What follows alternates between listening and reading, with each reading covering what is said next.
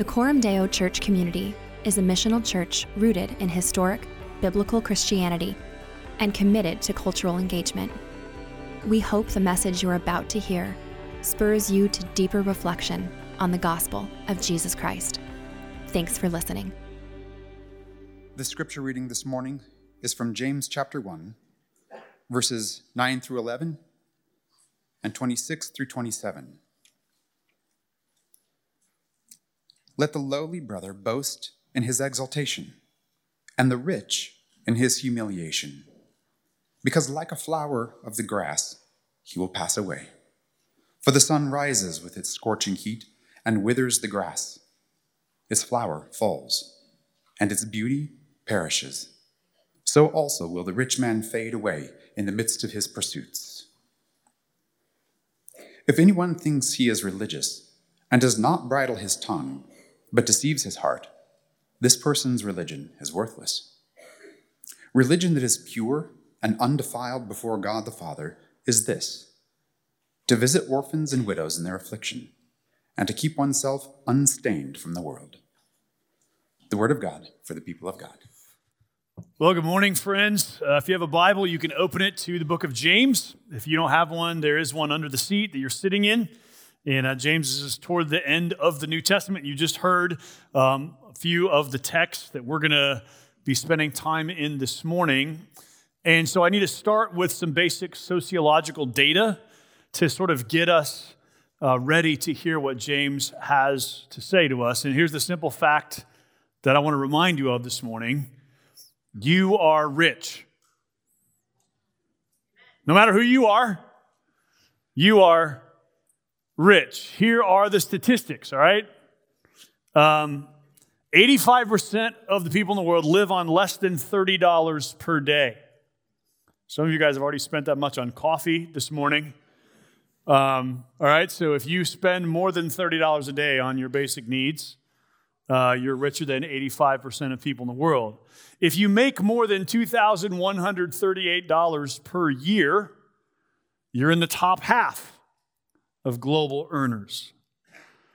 According to the U.S. government, 11% of U.S. households live below the poverty line.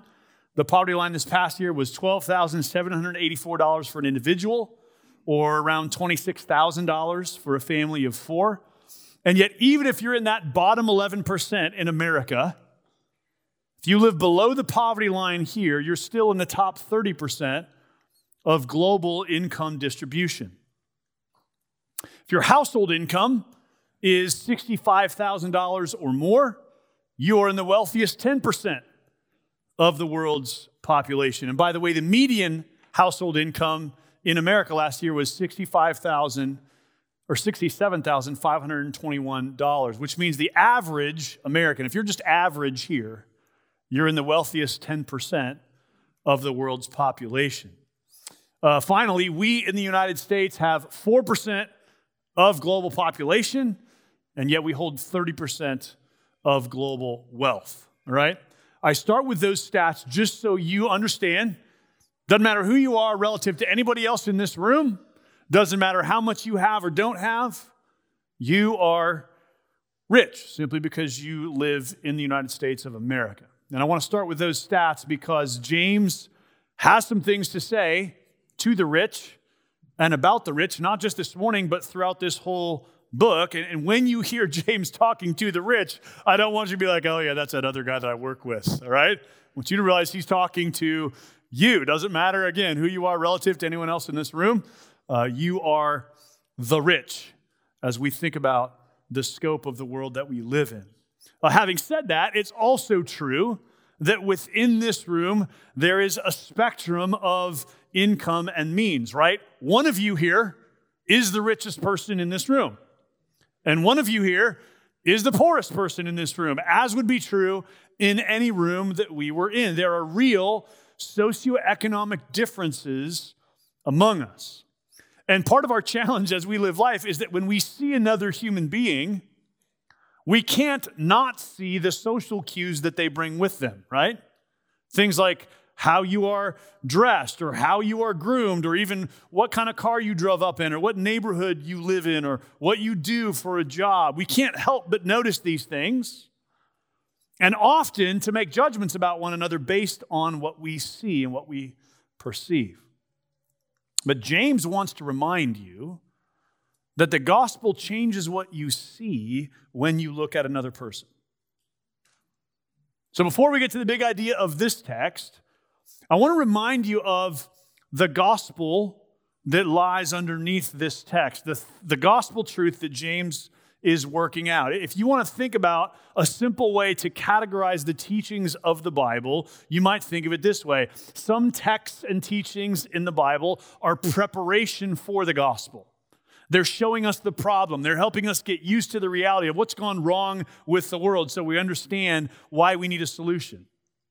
Then there's some texts in the Bible that speak to us about the gospel, that proclaim the gospel, and specifically the gospel of what God has done by his grace through the life and death and resurrection of Jesus. And then there are some texts in the Bible that work out the implications of the gospel. What does this message mean? What does it do? How does it change us? If this is true, what are the implications for life and for our lives and for the world? And most of the book of James is in this category. It's giving us implications of the gospel because the gospel is true, because God has acted in time and space and history through Jesus Christ. What does that mean then for the world and for us? And so because the text this morning sort of works out the implications of the gospel, I want to start just by reminding you of the message of the gospel, the good news, the truth that lies at the heart of Christianity. And that good news sort of goes like this, if you want to summarize it in a storyline form. That good news is the good news that you and I are here because God created the world and everything in it, and he made it all good, and he made us in his image. So we as human beings bear the image of God and are made by God for the purpose of ruling with God and extending the kingdom of God in the world as his co-rulers and co-regents. He made us for a noble and glorious purpose. However, we have turned against God and tried to be our own gods, and through our rebellion plunged the world into sin and misery and ruin and chaos, and all the problems in the world and all the problems in our own lives are the result of our own turning from God and going our own way. And yet God, early on in the story, made a promise that he would act, that he would intervene to restore a broken world, to redeem the human beings who bore his image, and to put things right again. And he began that work by calling a specific person and a specific family of people, delivering them from bondage, giving them his law, and asking them to be his people and to live as a distinct and unique people who, in the way they lived and honored God, would display his glory and his beauty and his design for human beings. That people is the people of Israel. And we read their story all throughout the Old Testament of the Bible. And what we learn as we read that story and trace along its journey is this, that despite the goodness of God's law and his rules, despite the goodness of his deliverance of them from slavery in Egypt, despite all the good things that he had given them, they still failed to live up to God's design, and they still failed to be the people that he meant them to be. They couldn't resolve the problem of the rebellion that got us all here in the first place. And so God promised again, repeatedly throughout the Old Testament, that he himself would intervene in some way by his grace. And that's exactly what he did in and through the person of Jesus Christ. The good news of the gospel is that God himself stepped into human time and space and history. The God who created all of this himself entered into humanity, took on human flesh in the person of Jesus Christ, fully God and fully human. Because he was fully God, he could actually deal with the problem of sin. Because he was fully human, he could stand in our place as our substitute and do the thing we had failed to do. And so he lived the life we could not live, a life of full obedience and flourishing as God has intended. He died the death we deserved to die, bearing the curse of God for the sin and brokenness of the world. Not only did he die in our place, bearing the curse that we deserved, but 3 days later he rose from the dead. And in his resurrection, displayed his victory over death and over sin and over all the forces that are hostile to us and to our flourishing. And now, in Jesus' resurrection, he's literally building a new humanity. You might think of it this way: humanity starts over again with Jesus. We are invited into a new way of being human in and through Jesus Christ. When we are united with him by faith, his Spirit comes to dwell in us, and he invites us into a new story and a new people, the people who are redeemed and restored and being redeemed and restored to what God originally intended for us to be. That's the good news of the gospel, that you don't have to stay in the old humanity broken by sin and rebellion, but you can become part of the new humanity in and through union with Jesus Christ. So that's the news, that's the gospel, that's the message that lies at the heart of Christianity and at the heart of the scriptures. What James is going to do now is he's going to say, hey, because that is true, here are the implications of that for you, for me, for us as a people, and for the world. And so here's the simple big idea that James is proclaiming to us this morning. The gospel gives us a new way of seeing and a new way of living. That's what James wants to say to you. The gospel gives us a new way of seeing and a new way of living. Because this gospel is true, it changes what we see, it changes how we live. So we're going to see this new way of seeing in verses 9 through 11, and this new way of living in verses 26 and 27. So first of all, let's explore how the gospel gives us a new way of seeing. Look at James chapter 1, verse 9. Let the lowly brother boast in his exaltation, and the rich in his humiliation, because like a flower of the grass, he will pass away. For the sun rises with its scorching heat and withers the grass, its flower falls and its beauty perishes. So also will the rich man fade away in the midst of his pursuits. Okay, so the world's way of seeing looks like this. Poverty is humiliation, and wealth is exaltation. But James says the exact opposite. He says, if you are poor, you should boast in your exaltation. And if you're rich, you should boast in your humiliation. Why? Well, because the gospel gives us a new way of seeing. What is it that the gospel helps us to see? Well, first of all, the gospel helps us to see the transience of riches. Did you notice the metaphor that James uses in verse 11? For the sun rises with its scorching heat and withers the grass, its flower falls and its beauty perishes, so also will the rich person fade away in the midst of his pursuits. If you're familiar with your Bible, you might have noticed that James is borrowing some imagery from Isaiah chapter 40. Here's what Isaiah 40 reads: all flesh is grass, and all its beauty is like the flower of the field. The grass withers, the flower fades when the breath of the Lord blows on it. Surely the people are grass. The grass withers, the flower fades, but the word of our God will stand forever. I've told you repeatedly, the New Testament apostles are just good readers of the Old Testament, and most of the images and metaphors and language they borrow is just the language of the Old Testament. And that's true here. James is just saying, hey, remember Isaiah 40? The grass withers, the flower fades, so also the rich man will fade away in the midst of his pursuits. See, the gospel gives us the wisdom to realize that riches are transient. They don't last. They can't guarantee our health or our longevity or even our happiness. The Bible doesn't say riches are bad. You shouldn't have any. But it also doesn't say riches are good. They solve all our problems. What the Bible says is riches are fleeting. They're transient. They're temporary. So you shouldn't put your hope in them. You shouldn't make too much of them. You shouldn't glory in them. You shouldn't trust in them to be your protection and your security. It's just not worth it. See, in the world's way of thinking, in a way of thinking that doesn't count the gospel as true, this life is all there is.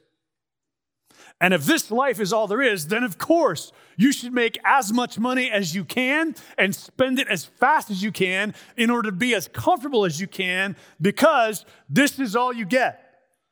So eat, drink, and be merry, because tomorrow we die.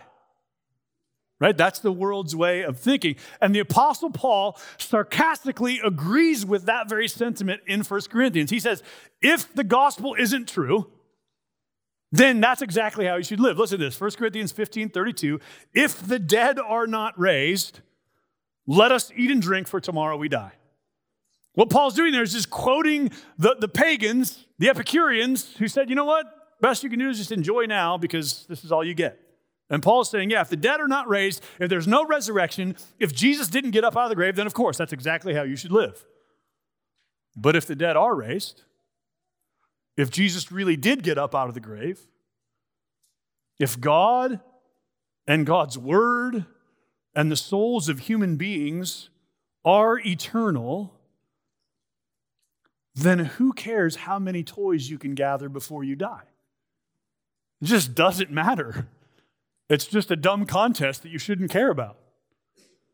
The gospel helps us to see the transience of riches, how fleeting they are, how unsatisfying they are, how temporary they are. The gospel also helps us to see the beauty of poverty. Think about this.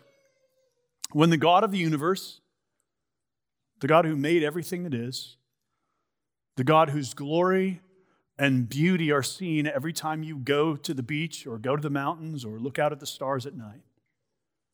When the God who made all of that chose to enter into human time and space and history, he did not choose to be born into a wealthy family that had a lot of power and privilege and comfort.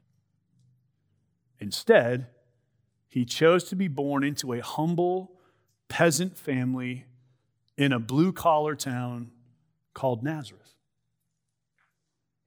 Think about how low the God of glory condescended. He not only humbled himself to become human, which is a big step down from being God, but he humbled himself by becoming poor and powerless. Not just a human, but a relatively disadvantaged human. A relatively poor human, one who didn't have power and authority. And in fact, this is part of the glory of the gospel.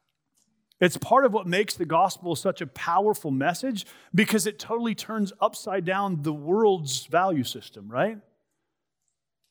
Like if you had written the gospel message, wouldn't you have written Jesus in as like a person who just like kind of came in the world and could kind of call the shots, because after all, he's God? But listen to what Mary says after the angel shows up and announces to her, a humble peasant woman, that she's going to bear a son and she should call his name Jesus, because in him, God's going to save his people from their sins. Here's how Mary responds in Luke chapter 1, verse 46 and following. My soul magnifies the Lord, and my spirit rejoices in God my Savior, for he has looked on the humble estate of his servant. For behold, from now on, all generations will call me blessed. He has brought down the mighty from their thrones and exalted those of humble estate. He has filled the hungry with good things, and the rich he has sent away empty. Mary realizes that by virtue of the fact that the angels have shown up to her and told her that she is going to bear the Savior of the world, that this very fact means that God's upending the world's way of doing things. God's honoring the poor and elevating them and humbling the rich and powerful. By coming to the poor and powerless, Jesus exalts those who are lowly in the eyes of the world. And so Paul, the apostle, can summarize the gospel in one verse this way. For you know the grace of our Lord Jesus Christ, that though he was rich, yet for your sake he became poor, so that you, by his poverty, might become rich. Paul says, hey, if you want the gospel in one verse, here it is. Jesus was rich. He became poor, so that you, because of his poverty, could become rich. The gospel helps us see the beauty of poverty. Our Lord Jesus Christ was poor. And so there's no way we can disdain the poor, the disadvantaged. Rather, the lower we go, the more we identify with the Lord Jesus Christ. Which is why James tells us, let the lowly brother, the humble person, the person of meager circumstances, let that person boast in his exaltation. And let the rich boast in his humiliation. Because after all, what the gospel does is it turns the world's way of seeing things upside down. If you're poor, if you don't have much, if you're a person of average, ordinary, humble circumstances, you should rejoice in your exaltation. Because of Christ, you are highly honored. Christ became like you. You have much in common with him during his time on earth. And likewise, those of you who have much, who have been blessed by God with significant means, you should boast in your humiliation because it's all going to fade away. And so you have an opportunity to display in how you hold what you have and how you share what you have and how you use what you have.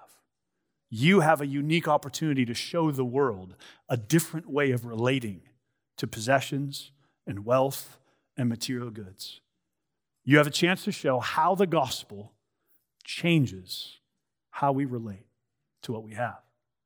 And the issue here, by the way, is not simply means or lack of means. The issue in the scriptures is how our material goods tend to affect our spiritual posture. There are wicked poor people and there are virtuous rich people. The Bible knows that.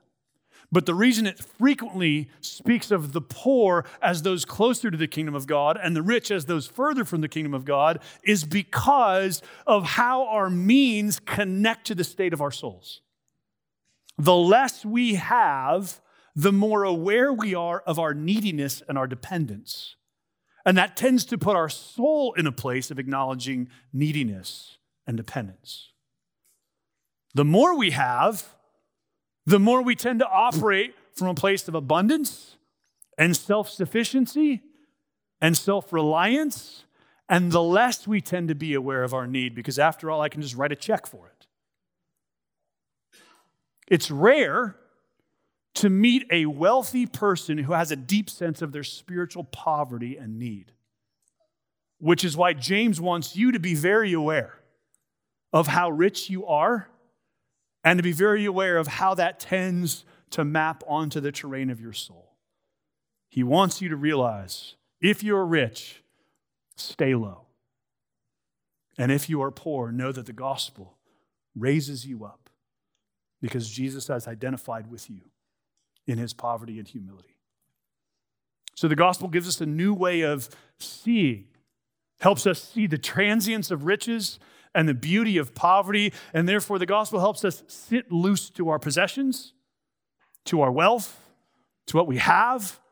A person who's gripped by the gospel loosens their grip on the things they have in this world and becomes a more generous person, a kinder person, a more humble person, and a more caring person. The gospel gives us a new way of seeing. But not only that, it also gives us a new way of living. And you're going to see this repeatedly in James. This is why James is such a wonderful book for those of us who tend to be very cerebral. Because James is consistently going to say, look, there's some things you need to know and understand. There's some things you need to reckon as true. He just gave us one of those, right? Hey, look, the gospel turns wealth and poverty on its head. It changes the way we see these things. So that needs to factor into how you see what you have. But what we kind of want to do is go, all right, that was a cool Bible study. I'm going to write that down. I'm going to go home and think about that. James wants to say, no. Now you need to do something with it. Like you actually need to put feet to your faith. You need to do in light of this good news. And so he's not going to just convince us that the gospel gives us a new way of seeing. He also wants us to understand the gospel gives us a new way of living. And that's what's worked out in verses 26 and 27. Let's look at it together. If anyone thinks he is religious and does not bridle his tongue but deceives his heart, this person's religion is worthless. Religion that is pure and undefiled before God the Father is this: to visit orphans and widows in their affliction and to keep oneself unstained from the world. So I want you to notice this. According to James, it is possible to think you are religious and yet to be deceived. It's possible to think you are religious and yet for your religion to be worthless. So we should care about that because you're sitting here in a church service this morning, right? This is a religious activity. This is something that people do because they believe there is something meaningful and true and ultimate in the world. So I imagine at some level you are here because you think you are religious. James wants you to apply the test and say, okay, realize, be cautious, be careful that you're not just thinking that you're religious and actually living out a religion that's worthless and meaningless. Well, what is it that makes my religious practice worthless? What makes it worthless, according to James, is that it doesn't bring about a new way of living. If your religion, your faith, doesn't bring about a new way of being in the world, then it's not a real faith. What did Jesus say? They will know you by your fruits, right? By your actions. James wants you to realize, look, don't be the person who thinks you're religious and it doesn't actually change the way you live. If religion is true, if the gospel is true, if your faith is real, if you're really trusting in the risen Lord Jesus Christ, it'll show in what you do. And notice the way of living he talks about. If anyone thinks he is religious and does not bridle his tongue, this person's religion is worthless. I'm going to do you a favor and skip that sermon this morning. And here's why. Because James is actually going to have a lot more to say about the tongue and about words and about speech as we go forward. So that sermon is coming, and it is coming with a vengeance, and it's going to be a straightforward Sunday, all right? But notice James says, look, if your religion, if what you believe doesn't affect how you speak, then your religion is worthless. Like, stop pretending. How do you know if your religion is genuine? Because it brings about a new way of living. And what is this new way of living then? Well, James mentions the tongue, but there are two other representative behaviors he brings forward to show this new way of living, all right? He summarizes this new way of living with two representative behaviors. One is positive and one is negative. One is more outward and one is more inward. Let's look at them. Religion that is pure and undefiled before God the Father is this: to visit orphans and widows in their affliction.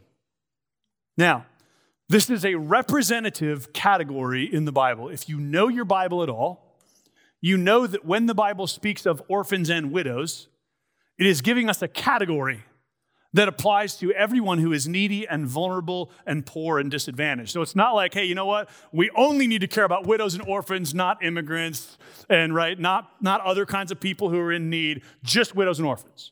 This is a representative category in Scripture that speaks of all who are what we would call powerless, disadvantaged in society. This ties back to the book of Deuteronomy chapter 10, where God tells us this about the kind of God he is. God executes justice for the fatherless and the widow and loves the sojourner, giving him food and clothing. Love the sojourner, therefore, for you were sojourners in the land of Egypt.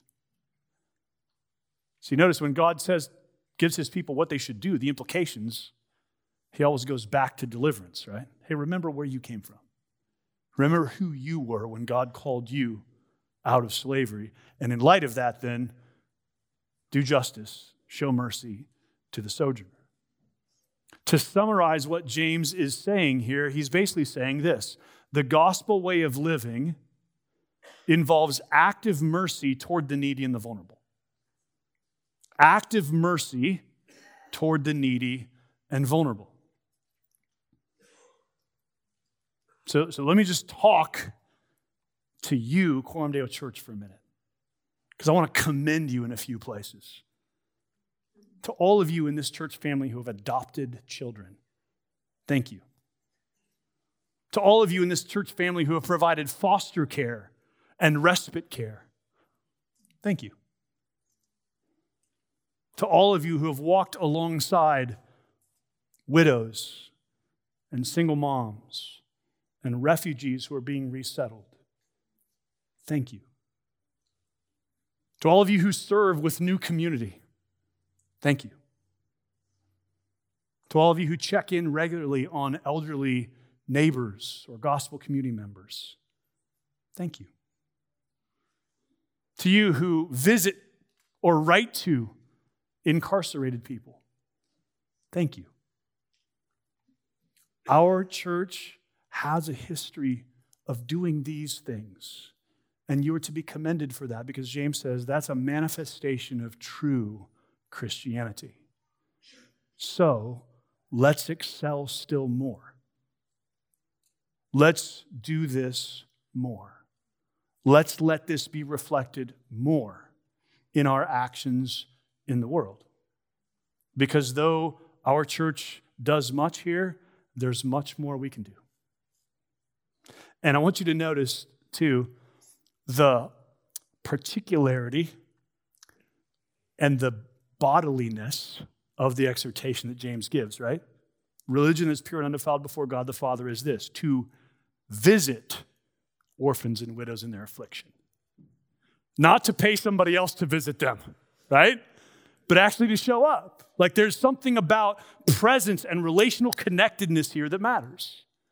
And so it's not just, hey, do we fund ministries that do this? This is about, does your life intersect with people who are in need and give you tangible, practical ways to come alongside them? Now, we have a simple opportunity to do this in about a week. We partner with this big event in the city called City Serve.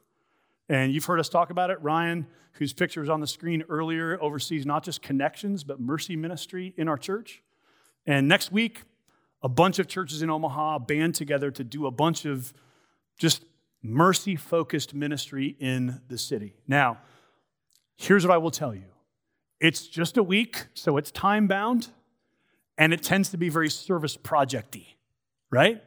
So there's a sense in which it's just an entry point. It does not fulfill everything James is talking about here. But here's what I know about me and probably about you. I need an entry point.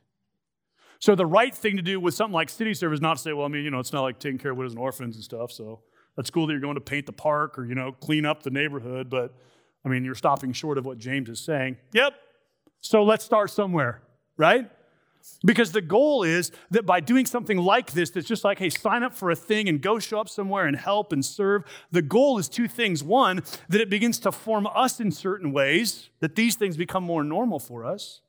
And two, that it becomes a conduit for the creation of the kinds of relational connections that can lead to more and more of what James is talking about, right? So let's not miss the opportunity we have next week to put feet to what James is talking about. Religion that is pure and undefiled before God the Father is this, to visit orphans and widows in their affliction. Active mercy toward the disadvantaged. But notice James gives us a second representative behavior. And to keep oneself unstained from the world. Now, this is a hard one for some of us to hear because we still live in the vestiges of fundamentalism. Many of you are trying to get over your fundamentalist hangover, and verses like this don't help, right? So let me give you a little history lesson so you understand how things like this register in certain ways with certain people.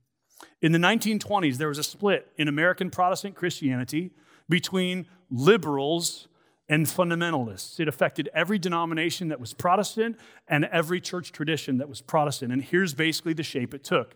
The liberals, following German higher criticism, decided that we needed, if we were going to be good modern Christians who actually had relevance in the modern world, we needed to get rid of all the supernatural stuff in the Bible because that's embarrassing and, pre-modern and superstitious. And so we can't be having Jesus raising people from the dead and doing miracles. None of that's real. And the resurrection itself isn't real. And so let's just get rid of all that stuff and let's basically come down to what Jesus is saying is be a good person.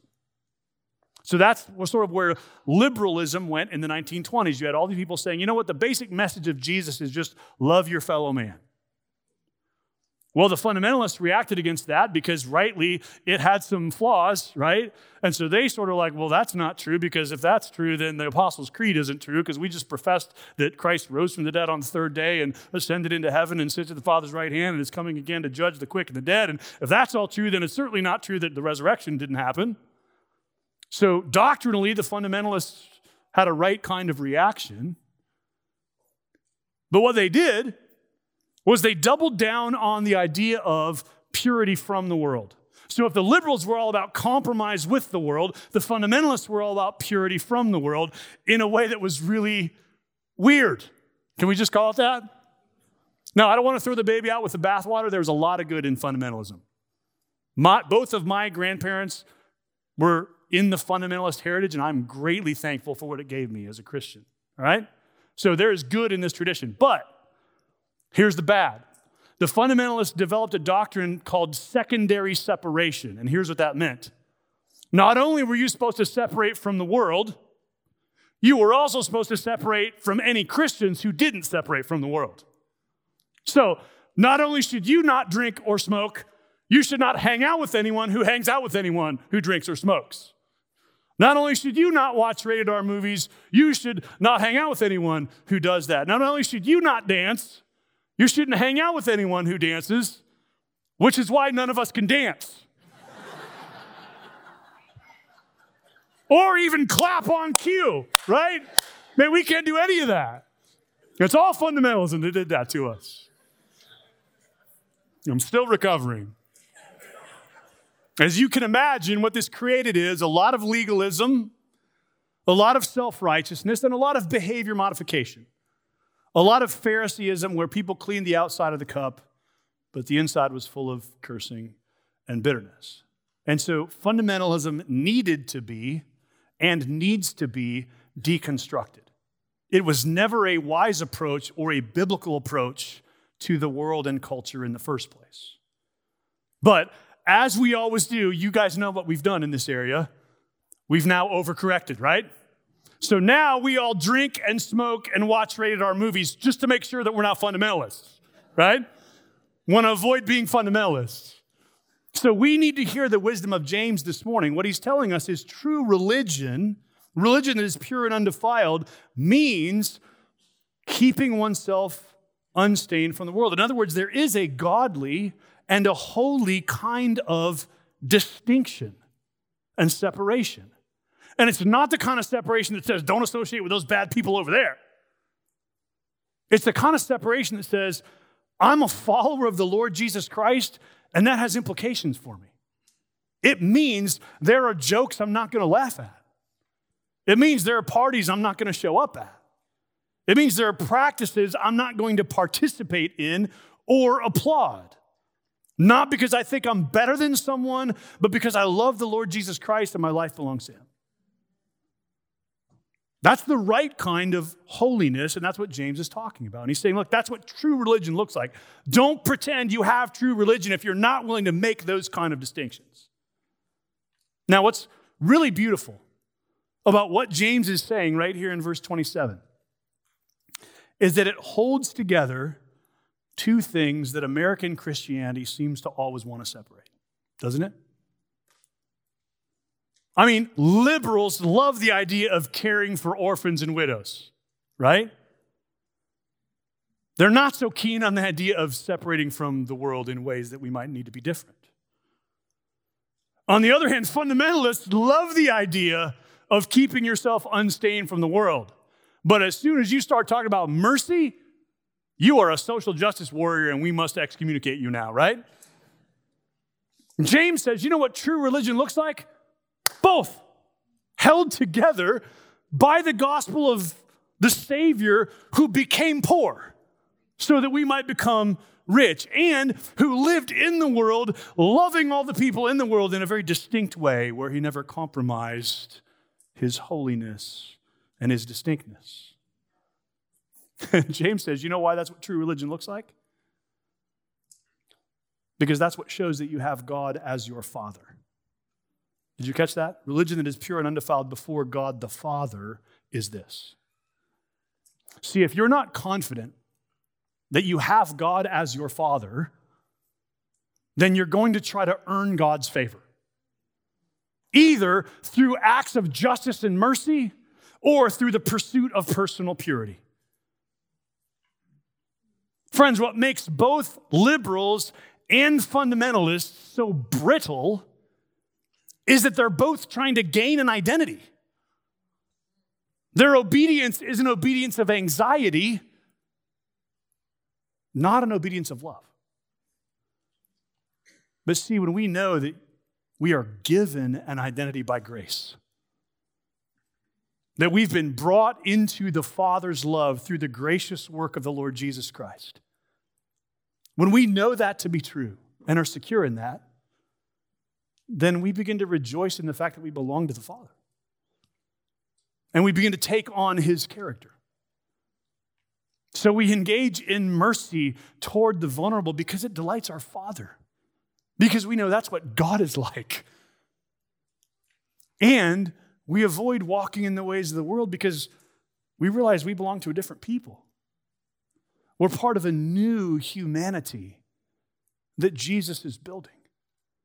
A humanity given to flourishing and freedom and joy and life. And that's a whole different kind of being. The gospel gives us a new way of seeing, and it gives us a new way of living. So friends, let's join together and pray that God, by his grace, would pull us into this new way of living. Would you join me? Our Lord Jesus Christ, we praise you that though you were rich, you became poor, so that through your poverty we might become rich. Help us have your eyes to see the world around us. Help us sit loose to our wealth. Help us live lives of generosity. And then, Father, help us live in this new way in the world, in active mercy and justice toward the needy around us, and in the pursuit of personal and corporate holiness and distinction. Help us pursue these things. Help us live in these ways because they bring us the deepest joy and because they show the world the goodness of our Father in heaven. So bring us more deeply into this gospel way of seeing and this gospel way of living for our good and for your glory. Amen.